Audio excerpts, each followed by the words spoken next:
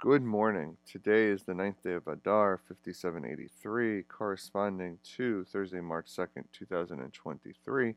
Today we will begin chapter 32. Chapter 32 begins by giving us advice as to the easiest way to find joy in the soul.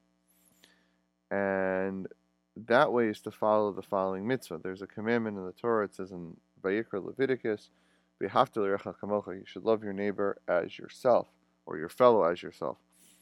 And what this teaches us in the Alter Rebbe's world is that it's our mission to work towards recognizing the commonality of all souls, of all the, with regards to their divinity.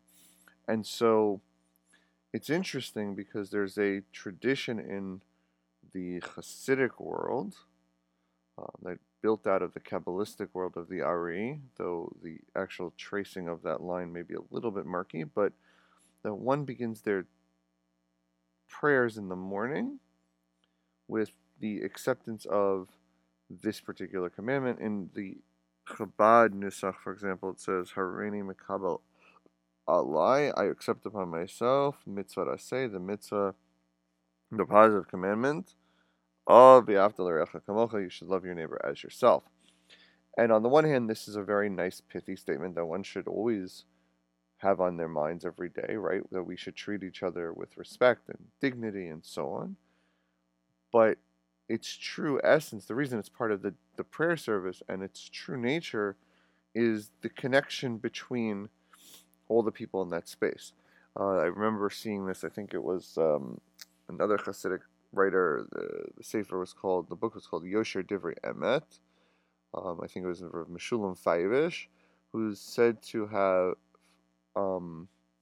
made this argument that it was the way of bringing that group who came into prayer together, so to define the essence of what it means to be a prayer quorum, right? So what is a prayer quorum?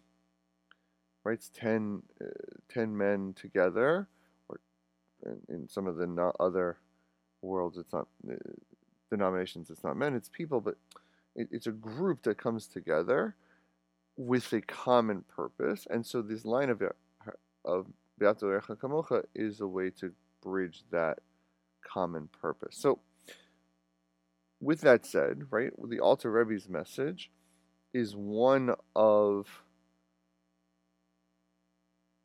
understanding that the easiest way to find the joy of the soul is the connection of one soul to another. And so he goes on to say that when we do this, we're doing two things. One is we're recognizing again that we can't, we're pushing the body aside, right? We're pushing that physicality aside, and we're saying that really we're connecting because all of our souls are equal. On some base level, they're all part of this divine scheme. The footnote in Lessons in Tanya, and of course our understanding, as we've been reading this book, is that that's not entirely true, right? Souls have different marks on them, if you will, from the different sefirot, the different levels, different character traits. And so the note here makes that point and said, no, their essence is all the same. As they get inhabited into the body, right, as they go through this sort of process of descent from upper to lower, there are different soul points, and so the nefesh, the neshama, right, this human animation from the divine, ultimately there is change, but the root is the same. And so what we're doing when we're saying V'Ahavta Reiacha Kamocha is we're going back to the root, and the root is all one and the same. And then, of course, what's the distinguisher? We know the distinguisher from how the person acts in the human body and their level, right? Whether they're tzaddik or the righteous or the benoni, the intermediate or Russia, the evil. All those things come about as a result. And so, as he says, and therefore, there can be no true love and fraternity between those who regard their bodies as primary and their souls as secondary. And so our entire mission, from the moment of prayer, if we take that as the model, but in general, is to rise up above that sense of comparing the quote-unquote the bodies, the material, and rather to come to the place of loving each other because of our soul connection, right? The soulmate, but not in the couple sense, but that we are all connected on a deep divine level. Okay, So then he goes on. Let's come back to this again, right? I mentioned at the beginning, a few minutes ago, that this verse of V'Ahavta Reiacha Kamocha also has another connotation to it, and it's from a famous statement that we learn about in the tractate of Shabbat. So the question was asked of Hillel. He was asked by a person who wanted to convert, to teach him the entire Torah on one foot. And so his response is, what is hateful to you, do not do to your fellow. This is the entire Torah. Everything else is commentary. Right? A very famous line. Well, what do we mean? How is V'Ahavta Reiacha Kamocha, this love your fellow as yourself, that much of an essential point that it's an overarching legal, halachic framework, if you will.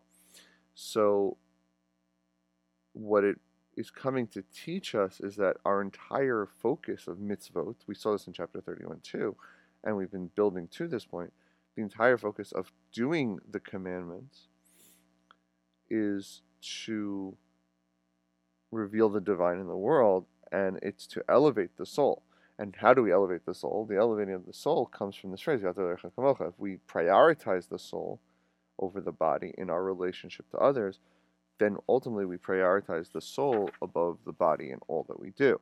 And so, going even further, one final note is that, right, we're drawing down the light from above, and that God will dwell within this united front that is the people, right? So God doesn't dwell in fracture, God dwells in unity.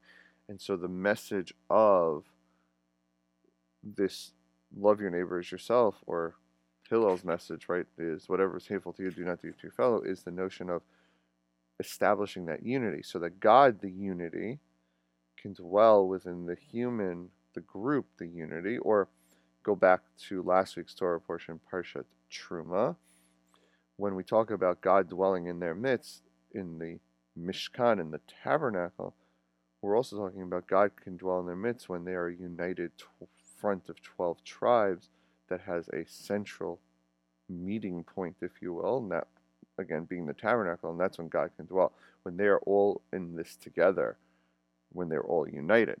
And so, as part 1 of this chapter indicates, the connectivity and the unity is really all there, again, as a tool of revealing God in this world, as a tool of bringing down the light of the divine into this world, and to shine it, and to further break apart this other evil Sitra Achra side that we are struggling with on a personal level, but also, as we're seeing here, not just on a personal level, on a communal level as well. So that is part 1 of chapter 32. I just want to make a note as we finish today that from what I recall, and I don't remember the why of it, which I think we'll explore a little bit more, chapter 32 has always been considered one of the fundamental chapters of Tanya. It's one of those turning points in the book. And so as we journey the next couple of days, we're going to hopefully see some of that going forward. So just to conclude and to reiterate, the principle of V'Ahavta Reiacha Kamocha, a principle we should always actually have in our hearts each and every day, the idea that we connect to each other from our place of self to the place of other, right? Love your neighbor as yourself, love your fellow as yourself. The place of connectivity and the place of that V'Ahavta, that love coming from not the person manifesting in front of us, but the depths of who we are, that the fact that we are all, in a way, the soulmates of one another, just to use that phraseology. So with that, I want to wish everybody a wonderful rest of the day. May this be a day where you find that connectivity to each other in a positive light, and that we find a way to show that, to bring that unity together, even in the midst of any of the differences that we might face.